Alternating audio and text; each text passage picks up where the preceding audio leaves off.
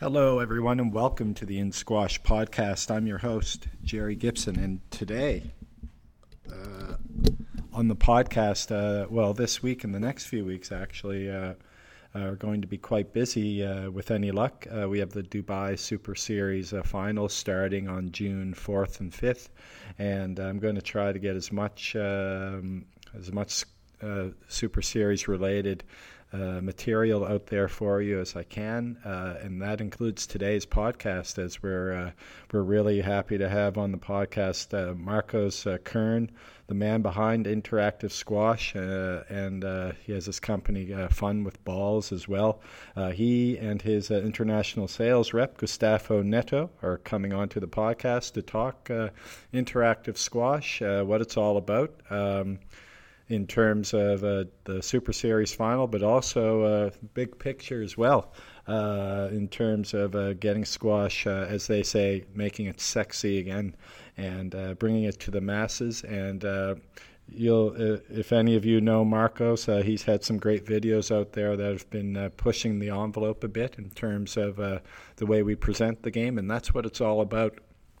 I think with Interactive Squash, in terms of the technology and in terms within the technology, I think that's the marketing element of it. And he's an outside-the-box thinker. As he says, he's a self-professed pain in the ass at these events, and that's what you need in order to push the game and bring the game back to what it was before the 90s when it had more of a broad appeal amongst the people.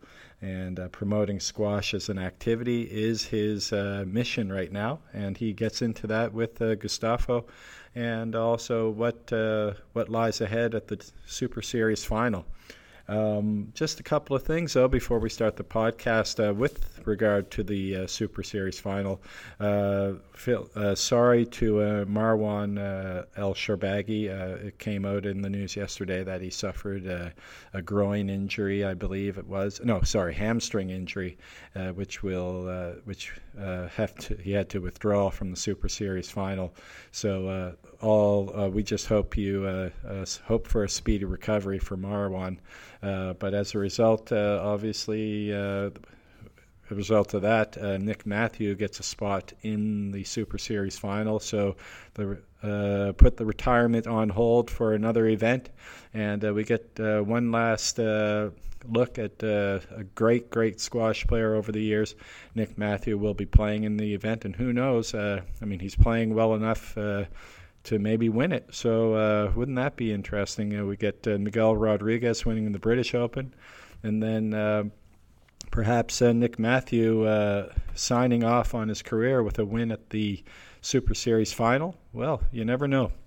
Anyways, we'll get to see that all play out, but unfortunately for Marwan, he suffered an injury, and we wish him a speedy recovery. Okay, well, let's get started with today's podcast. It says episode 32 up on the website, but this is in actuality episode 32. Marcos Kern from Interactive Squash, along with Gustavo Neto. Welcome to the In Squash podcast, and today we're very happy to have on the CEO of the company Fun with Balls, and the man behind Interactive Squash, which we've seen many of us on PSA Squash TV, Marcos Kern, and along with him, Gustavo. I didn't get your family name, Gustavo, sorry. Yeah, family name is Neto. Gustavo Neto, the international sales manager for Interactive Squash. Guys, thanks a lot for coming onto the podcast, and it's great to see all the great stuff happening with Interactive Squash, at least from what we've seen on Squash TV. Thanks for having us. Yeah. Thanks. Our absolute pleasure, Gary. Cheers. You'll have to bear with me. I'm a bit of a rookie. This is the first time I've had two people on the podcast, so we'll hopefully I'll be savvy enough to navigate the having three of us on. No, we're easy with first timers. Great. All right. Well, let's get started here. We just in January you signed a partnership, I think, with the PSA, and it was announced that in terms of statistical tracking system at the Swedish Open. I think you call it MoTrack as a nickname. And the Squash TV viewers have seen the benefits of this, obviously, already. Is this the key behind the Interactive Squash Initiative at the pro level, Marcos? Well, the general, what we do with the PSA right now highlights a small part of what the system is capable. I mean, for most pro players, it's a very, very important part. We have a lot of functions that we will be showing pretty soon, also in the PSA format. But yeah, generally for us, I mean, the pro side is always one of the more important sides to the squash world. And highlighting all these data, which was before just random like feelings and mostly gut feelings, in clear data, obviously helps a lot for every player, trainer, and so on.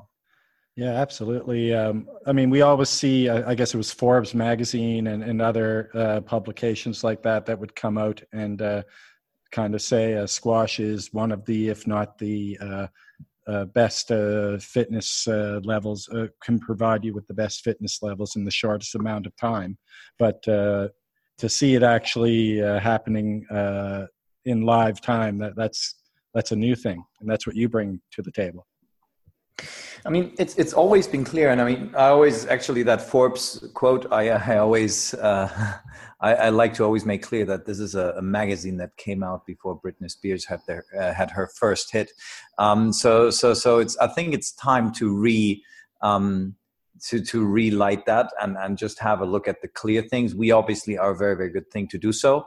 I think everybody saw the comparison that Nathan Clark wrote for the PSA in terms of the data between the Moment match in Sweden and a normal match, which was already considered as a long one with Rafael Nadal.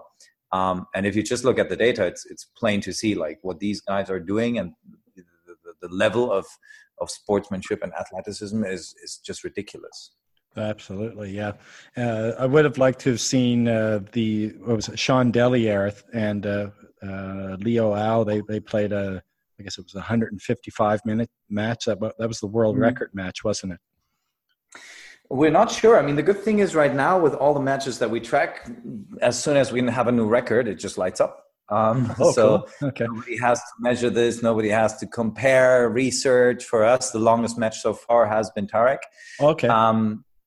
We'll see if maybe Dubai will bring. Oh no, actually, Dubai is best of 3.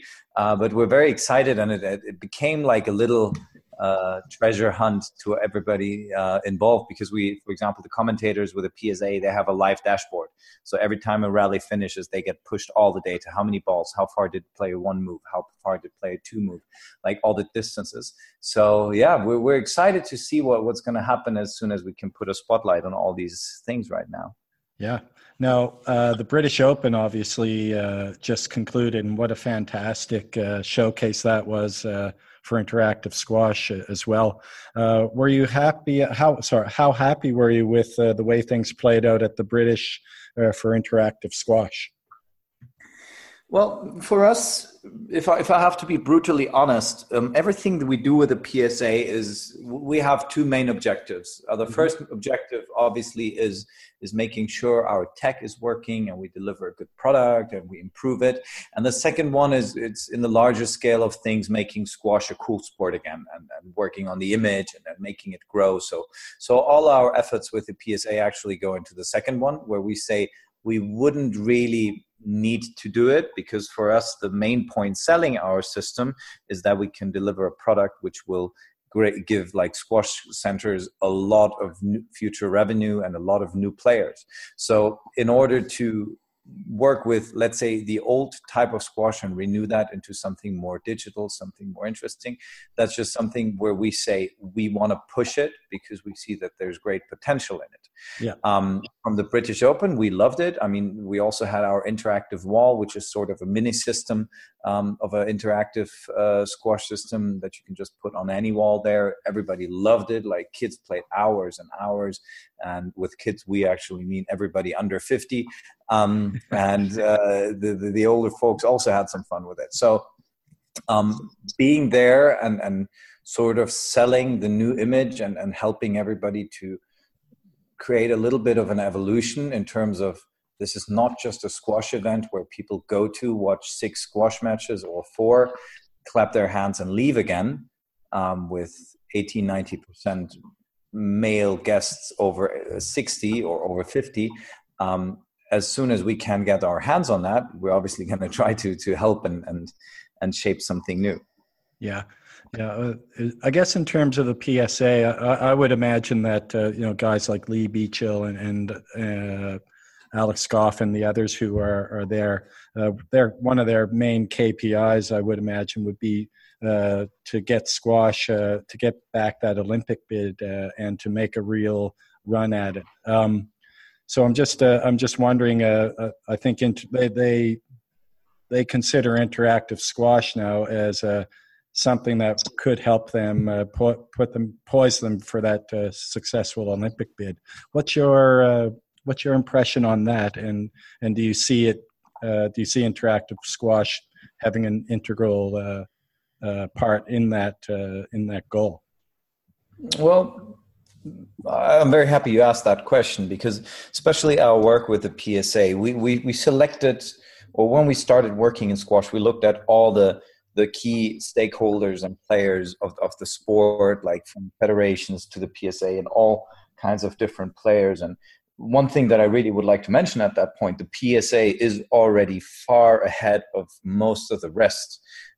So they're, especially Lee, Tommy, and Alex, their approach, where they want to go, sort of aligns very, very much with ours, even though we might be much more radical and much more like we see an even bigger picture. And I think there's still room to improve also on their side in terms of, like, for me, it's more a mental thing. It's not even, they do a fantastic job, and they've been doing it for the last couple of years. And I strongly believe if they wouldn't have had the balls to be like that far down the road where they're going right now, a lot of the things wouldn't have happened. Right. Although even I see a much bigger picture than that. I think one thing that we need to get rid of is this whole Olympic bid. Right now, we have a sport that is, and I'm just going to be plain straight about it. It's not sexy. It doesn't have a lot of young players, and it's not really something that makes a lot of money. So these 3 things are the main key objectives to even sit down with the IOC people and talk about it. Instead of that, everybody has the feeling, because it's such an old sport and it has so much heritage, they're entitled to play along with the Olympics. Well, I just saw today, it was funny, you're right there, squash isn't sexy, especially when you consider skateboarding's supposed to be making it to the Olympics, right? Exactly. And I mean, there's this famous quote of I forgot his name, of the IOC, the president, where he says, like, the new games for Tokyo are all, I think it's rapidly growing, youth-centered, and a third term, which obviously doesn't apply to squash as well, sports. That's why we chose to put them in. So instead of always being this, and I'm known for being a little bit too direct, this old grumpy guy being like, oh, we should be able to play in the Olympics and they don't want us, blah, blah, blah, blah, blah. We should totally forget about that and work on, hey, we need to make it a younger sport, first of all, that's growing, because nobody invests in anything that's not growing. If you're not growing, you're slowly dying. There's just 2 directions. There is no, let's keep the middle and just stay. You either grow or not. And the second thing is, the image needs to be in a way that it aligns with all the sponsors of the Olympic Games, and that it becomes an interesting topic for everybody. Mm-hmm.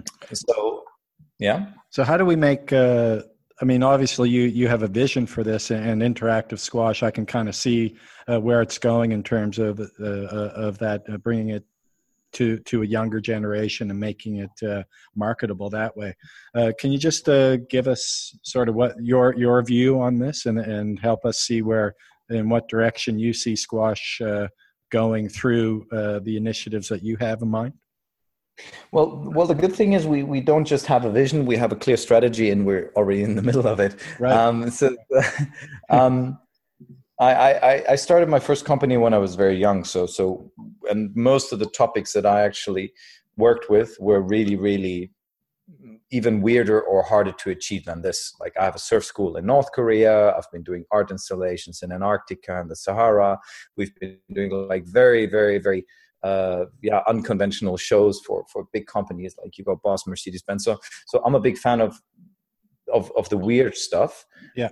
Getting squash there is actually quite simple. It's no rocket science. Squash is now in a position where like the structures of federations, the people involved, and always that momentum of getting stuff done, obviously never established in a way that it can like self-propel itself in some kind of way. And it's not easy to be changed because there's like 20, 30 elements that all have to slowly change a little bit in order to create a movement or a general campaign going somewhere. Like very simple example, like the events need to be improved massively. So far, all the squash events that I've been to I wouldn't even call them events. They're tournaments, is where you go, you watch people play and you leave again. There's no emotional, nobody would ever like, whatever, write on his chest, I've been to this event, this is what I live for. It's more like... Sorry, Marcus, were you involved in the Grasshopper Cup at all? I wasn't involved. That's actually the first event where we started like our little stealth campaign. That's also why we had these videos popping up and everything. It was the first event that we started with a PSA to sit together and think about what we can do. Because I really noticed that in that event in particular, it just felt like a completely different vibe altogether. The event itself, the squash obviously was great, but the event itself just seemed like something new had happened. They're already going in the right direction. I think the funny thing is there's just small things that need to change. What did them really, really good is the change of location, make it bigger, make it more interesting. They had a good PR going around it, but still on compared to normal events like this, it was way too little young people in there. The event itself, like from the drama, how can you, for example, when Nicky played, it was going in that direction. He had a huge crowd with him. Everybody was cheering. Now the big next step would be as a promoter or as people organizing this to actually work with this in an active way and not just be happy that it happened in terms of like, okay, wow, there was one match which everybody cheered. How can we make that happen with every single match? How can we emphasize on it? How can we amplify it? How can we, the videos are a very simple thing. The videos that the PSA now, that we now work with the PSA to publish. I don't know if you've seen them. It started with the Grasshopper, which was sort of our proof of concept where we just said the PSA squash update, the highlight videos. Is that? No, like there's like this emotional, like with a song "Good Morning" and everybody sings along, and it's like cool shots of the event put together in just like a image movie. And the funny story behind that is actually I've been telling the PSA you need to do these more because people don't love squash for the fact that you hit a racket, that you hit a ball with a racket against the wall, and it's like people who can do that really well. They want to have the lifestyle. They want to have the passion. They want to see like, look, this is our way of sports and life.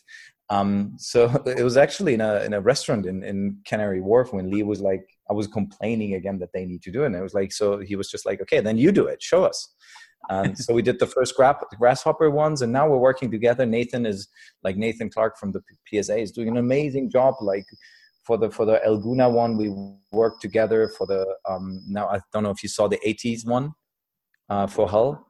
Yeah, I think I did. Yeah. The Golden Times of Squash thing. Right. Yes, I saw that. Yeah. And these are very, very good instruments to sort of all move more into a direction, making like a squash a very dynamic, very future orientated, very young, very emotional, intense, and sexy sport again. Sexy not in terms of like, oh, you need to wear a short skirt, in terms of like how attractive is the brand of the sport squash. Right. And if I add to that as well, Gary. Yeah, I think that's exactly like when we were talking about the role with the PSA. and where I think we can add the most. Because one part, I would say 50% is this, okay, you have now the metrics, you have the tracking, you have all that information readily available to the viewers, and that's great, especially for the people that know squash, understand squash, and are interested about it. And the other element is exactly this, what Marcus just said now, is to attract the people who are not normally looking at squash. And that's where we bring, our technology and our vision, especially coming from outside of the sport, coming from other backgrounds, to attract people to the sport. So I think all of this, it's what we say, like we're not here just to sell a product.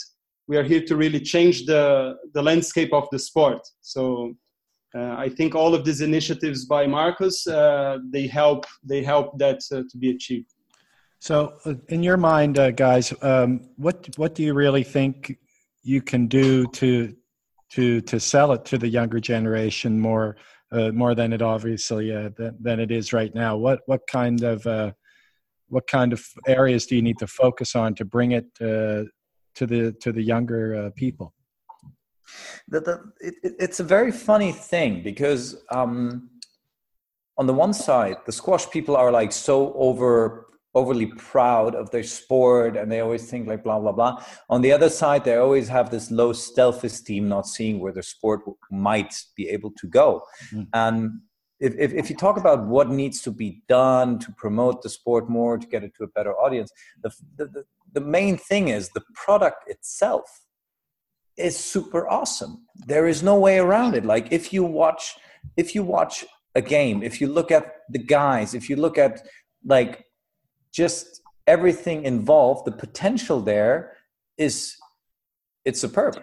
The problem is the whole marketing around it. There's like way too many hurdles for somebody to just be in and fully indulge in it. Very simple example, like for over the last 1.5 years, I've been visiting a lot of events. I've been taking a lot of notes, and I've been always, because I travel quite much. So everywhere where I go, most of the times I have some friends there or I know somebody. So I always invited a lot of people to join me. And from Philadelphia, Hong Kong, Cairo, I always would just drag people along, and they would always be like, squash, I don't know. And I would always bring them and go like, sit down, watch the match, tell me what you think. The funny thing is, 90% of the times it's like, wow, that match was really intense, but okay, I'm going to go now because this is kind of boring here. Right. Okay, is something else happening? It's like, so the whole, it's like you have the best stuff in the world. Yeah. Yeah, but he's like in the gas station in the back of like the Spanish Pyrenees, like cooking like amazing food. And as long as people don't want to go there and it's like way too far away and it kind of smells like gasoline all over, it's not going to be that grand thing. You need to put that guy in the center of a city in a good place, and you need to have a nice waiter, you need to have good tables, and all that stuff is sort of lacking. And I think nowadays with people demand that. You can't just say no, but you have to go there because it's the best food and be like a purist about it. You have to deliver the full package. Now, I noticed in your I noticed you posted your itinerary, Marcos, up on Facebook, and you've got quite a few days here in Dubai. I guess over almost 2 weeks. So the stage is obviously huge here, and the opportunity is huge because you have a venue where you have there are a lot of young people in Dubai, and it's a vibrant, exciting place to be. So what's in store for you and interactive squash in Dubai over the next 2 weeks or so? Well, it's basically quite simple. We have a lot of inquiries from Dubai.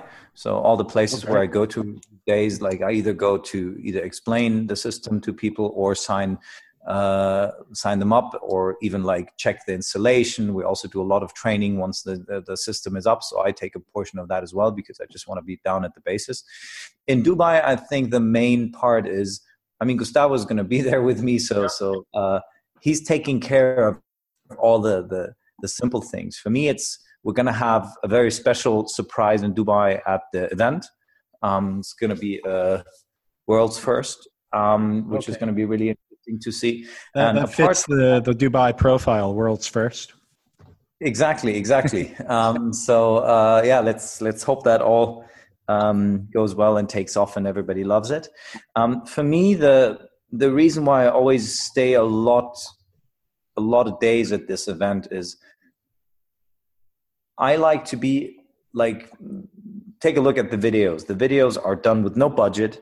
It's basically just a proof that if you have a good idea, everybody comes along and nobody wants something extra. I mean, the video that you saw of the 80s, it's a very, very simple idea. Like, people stop complaining or stop talking about the good old times, focus on squash in the future. How do we make that point in a way that everybody says, wow, that's cool? You get all the players, you dress them up, you have funny situations, you spend some magic on editing the video, and that's it. So for me, the potential to connect the dots is all there. So I need to spend time there. We're also connected with a lot of initiatives around the whole thing right now. So yeah, I feel like half of my time by now I'm coaching, like to get everybody understand the potential and move along. Yeah. And I just love the vibe. I mean, I chose, it's always important to understand, I chose squash for a reason. It's not, I'm a squash player and I always loved the sport, blah, blah, blah. I was like, which sport can I improve in a way that it really makes a difference? Where do I see the biggest potential? And yeah, so we stick with squash. And so far is like, the more time you can spend there and tweak those little things, the better it is. Yeah, I mean, that's so true. I mean, just in my opinion, I think, obviously, I've been a squash player for a long time, and it just seems like, yeah, the game, there have been little things that have changed, obviously, the lowering of the tin, the scoring, but beyond that, nothing, and the racket technology and things like that, but beyond those things, nothing's really changed in the game. And I think something The thing is, people are too okay. Yeah. I don't know why. That's one thing. Well, squash is such a small community. Like we always say as squash players, it's such a small community. And that's nice to hear, isn't it? But I don't think it's the right thing to hear, especially. No, a small community is cool. Yeah. Climbing is a small community, but they're in the Olympics, and everybody, if you go into a bar and says, hey, I'm a rock climber, people say, wow, cool, you must be the coolest guy on the planet. If you go in and say, hey, I'm a squash player, people still play that? I thought that's like after the 90s it stopped. So you need to work on that. And I don't like, that's also when I'm at these events, like I'm known to be a pain in the ass for everybody. Right. But everybody still is okay with that, because I'm the guy running around and saying, okay, that lighting is crap. You need to do it better. People are coming, they're paying a ticket, they want to have a great experience. You can't just switch on and off the lights. You have to make it a super amazing experience. So were you involved in Dubai last year at all? No, not really. No. I was there, but the venue was quite dark. I remember that. Well, yeah. It was, but that goes with the whole theater thing. I didn't understand it too much. It was in the Opera House, I think.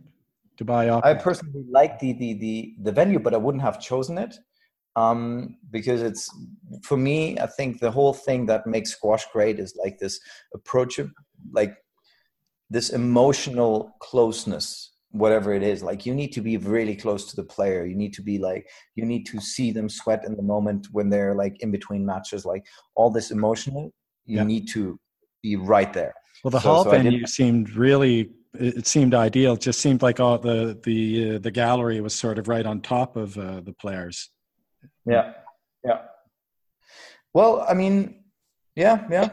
It always depends, and the good thing is, another thing is, squash is not a big thing yet. So especially with the PSA guys, like if you want to find out something, do it. Don't be hesitant. That's also another thing. Like, I mean, I come from Germany. There's nobody worrying more than the Germans in general. So before you change something, you have like 10,000 reasons not to do it. Yeah. So I'm glad I don't have that trait, but squash, as small as it is, should have taken advantage of that for the last couple of years nonstop. Try that. Okay, fail terribly. Do it again.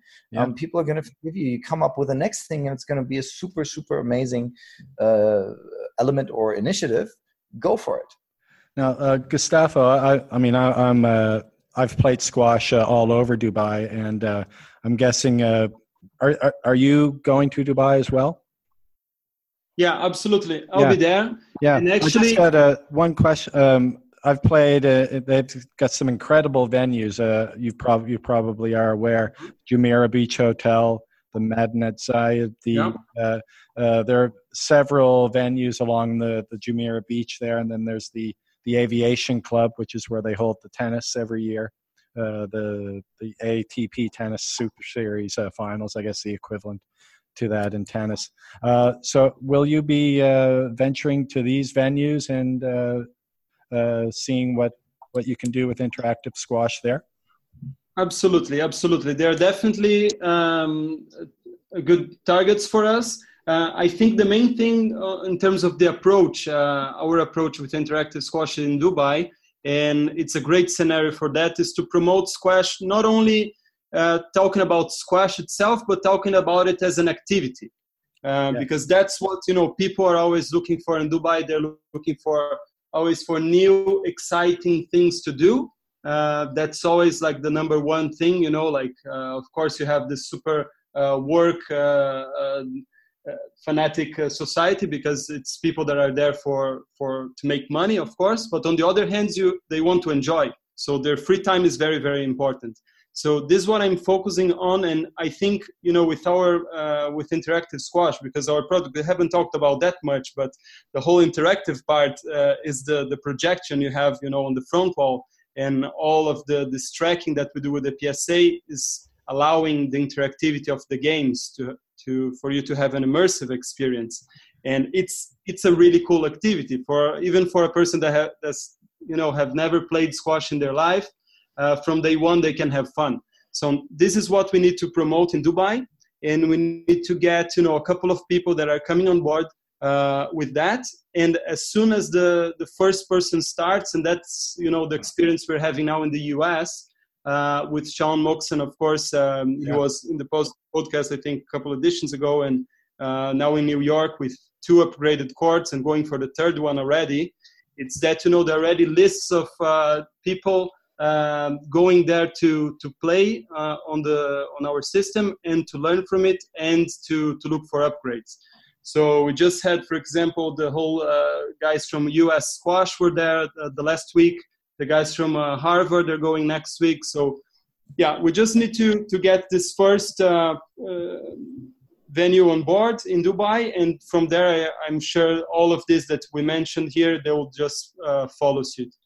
Yeah, and the venues there are fantastic. I guess you've been in touch with Emirates Golf Club as well, Andy Meach, and they've got a great facility there.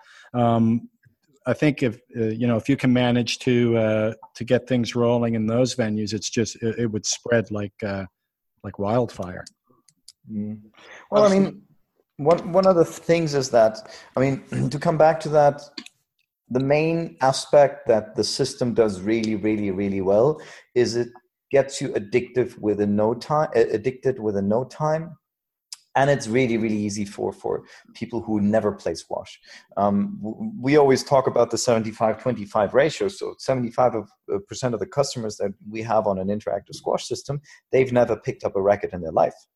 Not saying that these 75 people are going to be the ones saying, okay, I want to be a professional athlete at some point, but it brings in new revenue, it brings in new faces, it brings in new blood.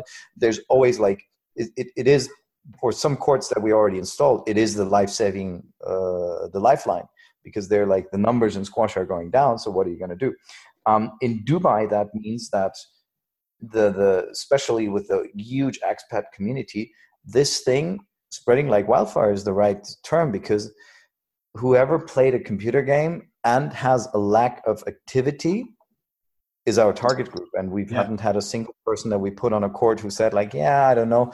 Everybody that we put on a court so far is like, okay, this is super awesome. I want to do it again.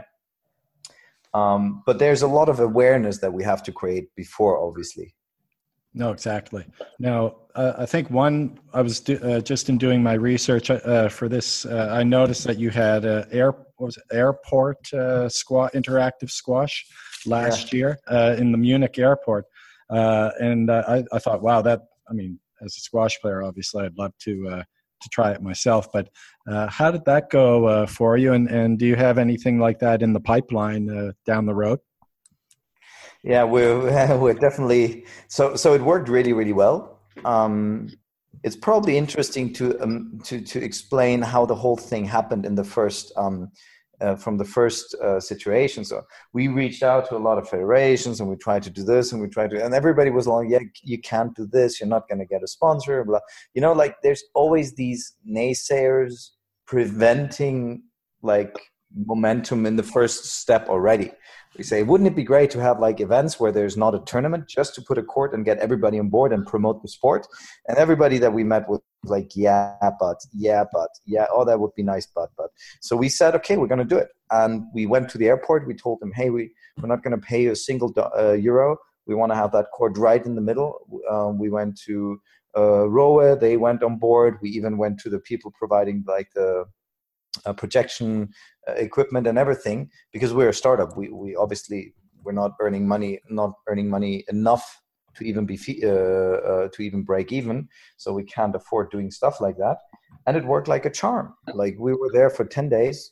Weather was super cold. That was the only thing, but there's like hundreds and hundreds of people who loved it. Yeah. What about in a place? I mean, Dubai International Airport, especially the Emirates version of it. That would be a great venue as well.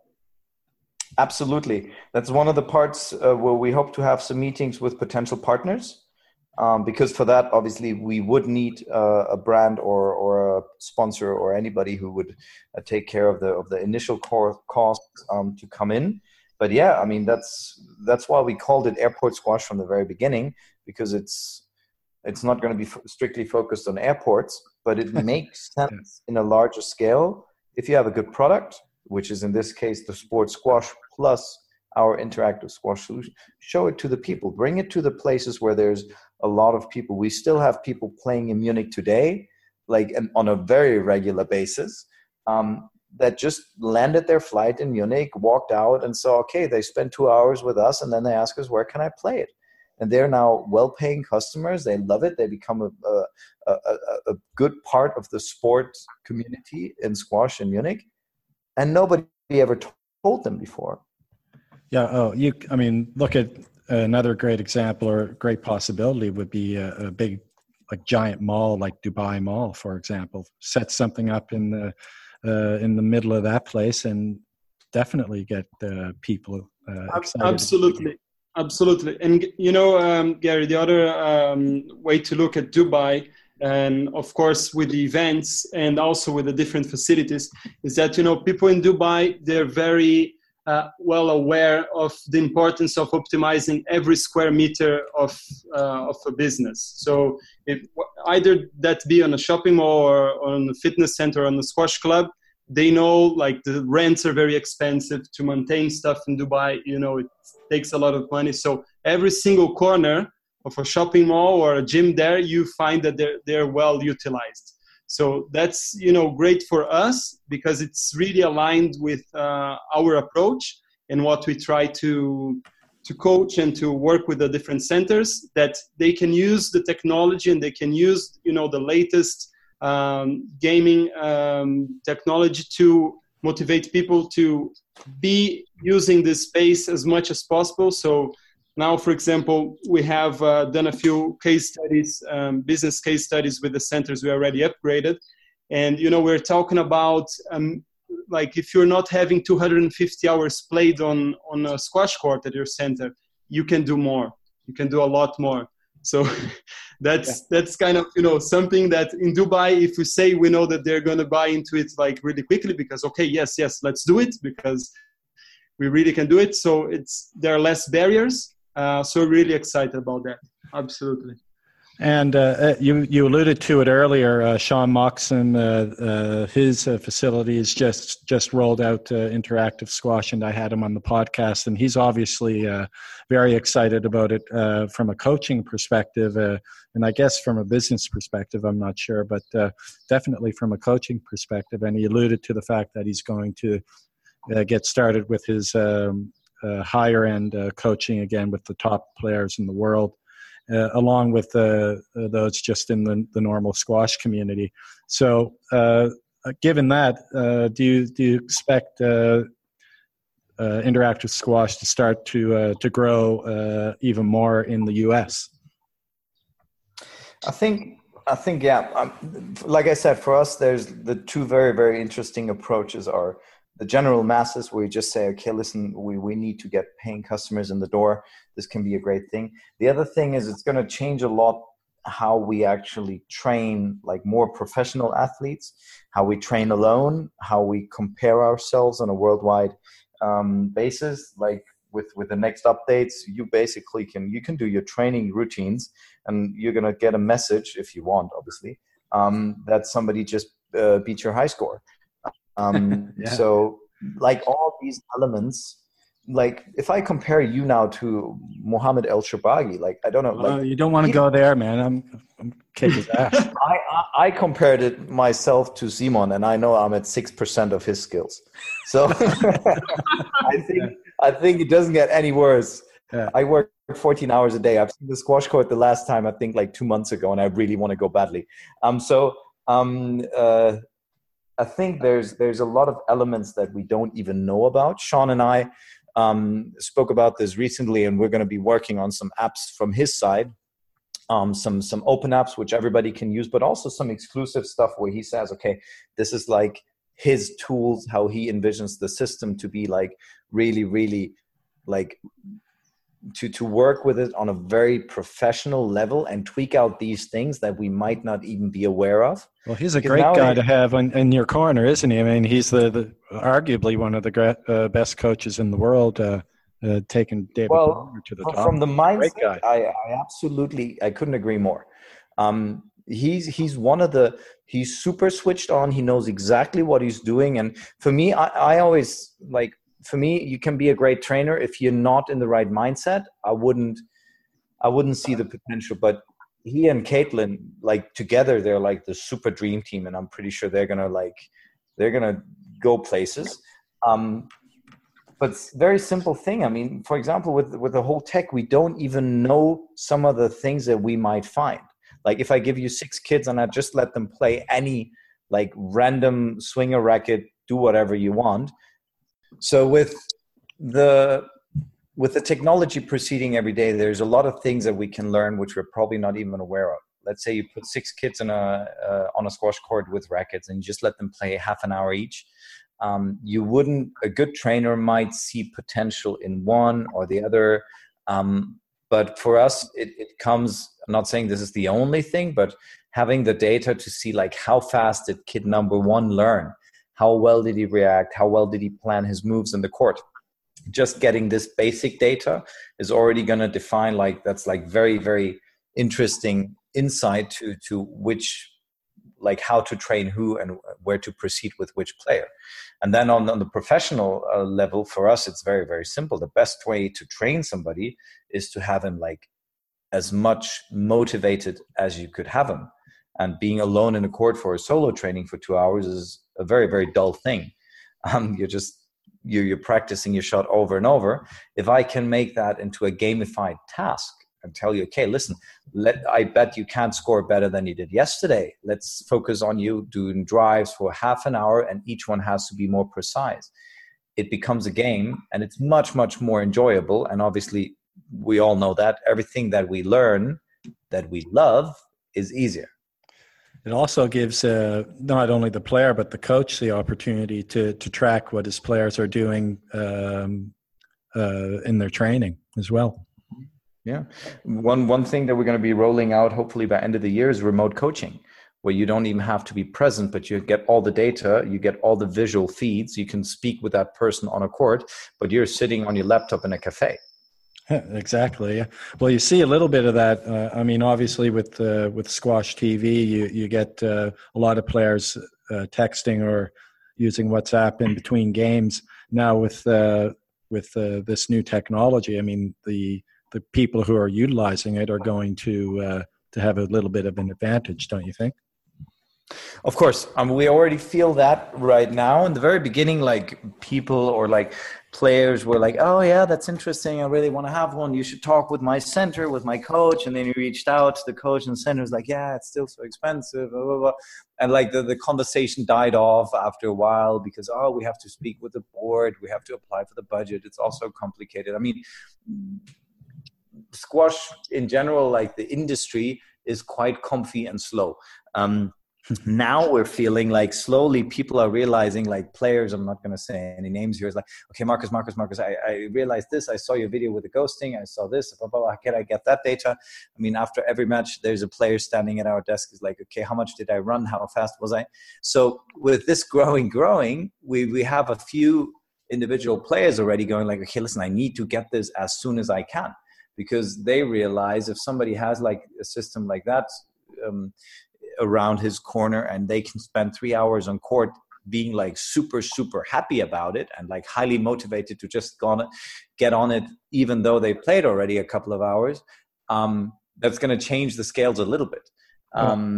Well, Gustavo, you might be able to answer this question for us. I did ask Sean Moxham, and at the time I didn't realize he was probably not privy to, or wasn't the best guy to ask. But Gustavo, what would you say to people like squash management or owners of squash clubs or boards, as you alluded to, in terms of the cost of buying an interactive squash system, and obviously it will cost a little bit of money.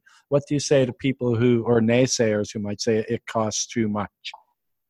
Yeah, so basically the way you approach that, and when people ask me about numbers, I always show them first how much money they can make, and then how much money it costs. So I think that's kind of been working out well for us, because as I said, we have a couple of business cases that we are developing now with the centers that upgraded earlier on the year or late last year, and we already have some solid data. And that's the first thing we kind of show to new clubs that want to get in line to upgrade. And so first of all, we are talking about increasing the usage of the courts, and we are talking about the extra revenue on top of, let's say, the year-to-year comparison of what they were doing before the upgrade. So we have examples right now that, monthly the center's earning 1.5 to 3.5 thousand euros extra a month after the upgrade. So that's the first thing, like we kind of see that people get a little bit more, with the eyes open and they're like more receptive to whatever we have to say. And then, of course, we come in with a price. The price usually, I say, like a lot of centers, they are not waiting so much to go ahead and buy, 4 like nice top of the range, whatever treadmills for the fitness area. And what maybe they don't realize is that our system costs just about that much, actually. Right. So we're talking about 33,000 euros. That's for the whole hardware upgrade. Mm-hmm. And so, and then from that, basically we don't earn much at this stage with the system. Just to give you an idea, everything is assembled in Munich, in Germany at the moment. So and all the components are top notch. So we don't focus so much on capitalizing on the hardware itself. What we do and what allows us to be flexible in terms of upgrades on the software side and always having new and more interactive games is then a license fee that we have monthly with the centers. So right. I just had a funny conversation in Hull because for me it's always quite I like to play with these situations a lot, and there was like the center owner, and he came in and somebody introduced him to me and said, "Oh yeah, you're doing the interactive sports." Like yeah. It's like yeah. For us it doesn't make sense. Like our center is like, we just opened it a couple of months ago. It was close by to Hull, and we're doing so well, so I don't even like we wouldn't invest, like, because right now we're like going crazy. And like he totally is like, and then he was like, okay, so so how, when did you open? He was like, yeah, 6 months ago, blah, blah, blah. I was like, okay, so you're fully booked. And it's like, yep, it's crazy. Like people are just like, wow. So it's like, wow, you must be making like 20 grand per month with one court. And it was like, what do you mean? Like, it's like, yeah, you're fully booked. That's like 24 hours. And it's like, no. We're only open 14 hours. I was like, yeah, still, I mean, what do you charge? He was like, yeah, £10. I was like, well, that's not much, but still, I mean, if you're having 14, it's £140 a day times 30. So you must be, wow, you're loaded. You're making $5,000 plus on every court. It's like, no, like fully booked, like 4.5 to 5 hours a day. And I was like, wait. You started at fully booked. Now you're going down to 4.5 hours a day, meaning like you're not even at 50% booked. You're like at 40 whatever percent booked. And you're having a super low price because in the UK, obviously over the last couple of years, nobody really worked on his product. Everybody just worked on making it cheaper and cheaper and cheaper. And the UK actually has one of the lowest rates per hour that we've seen internationally. Except countries like India, where obviously the currency comes in. And then it was like, yeah, okay. So I was like, okay, so you're not making a lot of money. You're not like, a squash court basically brings in between 1,200 and 1,500. It's like, yeah. So, and then he was like a little bit sad. And I was like, okay, every center that we work with, if they say they only have like the magic place where we say now you're good is 250 hours per month. If you don't rent the court out at least 8 hours a day, you have a problem. You need to work on your approach. You need to do something, or you're having some issue somewhere you need to fix. So what the interactive squash court does is allows them to book the courts out more frequently throughout the day, basically, is what you're... Well, it depends on your business model. There's a lot of differences, obviously, because in the UK, you also have a lot of club membership clubs.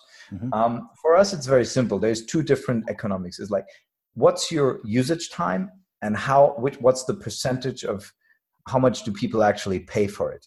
In the beginning, when you open up a court, you're obviously giving out a lot of free hours for everybody to try. Example right now that we handed out all the numbers is Holland. It's a small city of Alphen. I think it's 30,000 people in that city, about 1.5 hours away from Amsterdam. Nothing special, like tennis center. They're doing good work. They have a couple of squash courts left, which stayed there since the 90s. They were considering taking some down, and Mark Welcome was like, no, let's rather go for interactive squash.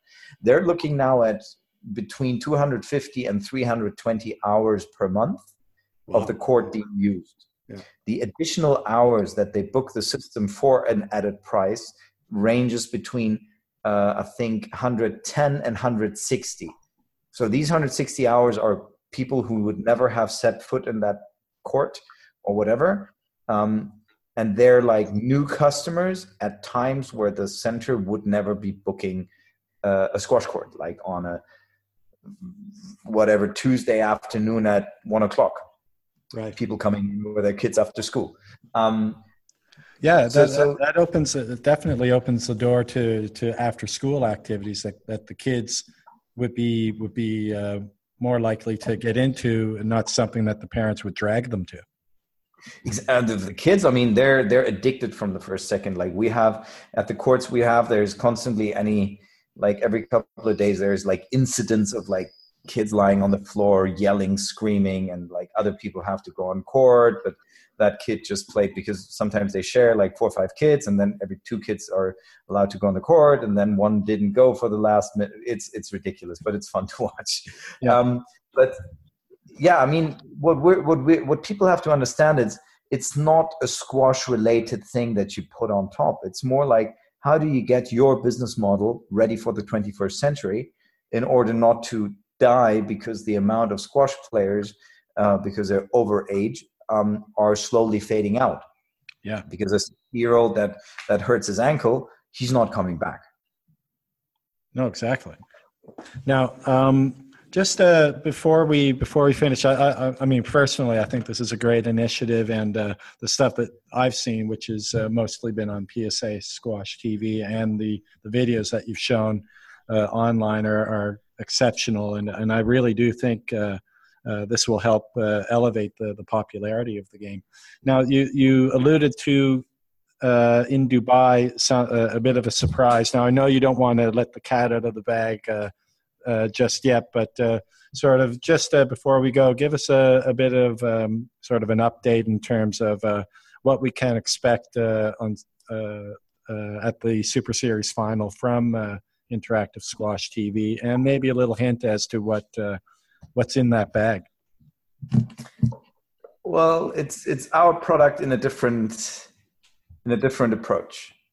For me, the main key to make so it's our strategy is very simple. Squash needs to make more money. In order to make more money in general, every player, every coach, every center, everybody involved in the sport should be making money from it in order for it to grow. Mm-hmm. In order to have that, you need a lot of steps. You need more players, you need more sponsors. You're not going to attract sponsors by just telling them like, look, we're doing squash events. You need to sell them a vision. You need to make it more appealing. You need to make it more visual. You need to make it more digital. You need to have a super, super cool project where everybody wants to be a part of it. So yeah, going in that direction. I mean, hopefully most of the people from the area are going to have their tickets ready anyways. Come by and you'll see. Absolutely. Yeah, I'm looking forward to it, Marcos, and look forward to meeting both you guys in Dubai. Maybe bring your racket and we can have a hit. Oh, trust me, if I do that, I'm going to destroy all the good picture that you have of me right now.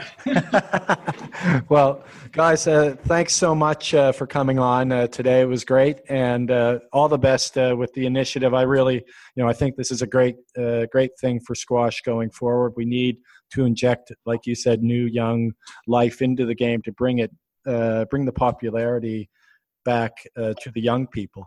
And I think interactive squash is definitely going down there. Thank you so much for having us, because your part is part of that whole thing too. Like, people need to be much, much more on the sidelines of what's happening. They need to have deeper insights. They need to get the thoughts and ideas and everything from the people involved. And your podcast is an example for that. Yeah, thanks a lot. I mean, the reason I started this podcast is because, podcasts are kind of old now, but there were no squash podcasts that I could find that were doing weekly things. So I just thought, why not do it myself? And now we've got that, but we also have interactive squash, and let's see hopefully that it brings the game to the masses again. It will. We're 100% sure about that. Let's do it. Okay, Marcos, Gustavo, thanks so much. And look forward to catching up with you guys in Dubai. Yes. See you for some iftar. Take care, boys. Thanks, Gary. Bye-bye. Thank you. Bye-bye. Ciao. Well, thanks again so much, Marcos and Gustavo. That was really interesting stuff. Thinking of ways to make squash popular again, especially with the young people. It's only going to help the game.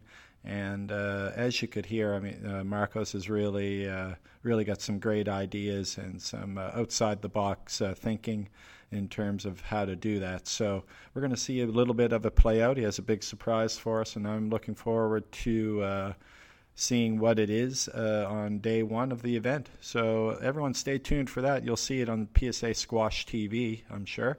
And stay tuned for initiatives like this in your neck of the woods. Maybe interactive squash will make its way to you, and you can find ways to get involved and get the younger generation involved in the game as well. I'm sure they'll find it fun, and you can see from the technology that they have, I'm sure the younger kids will really enjoy it and get them out of the house, get them away from the Xbox and their mobile phones and what they do, just sitting down on the sofa all day.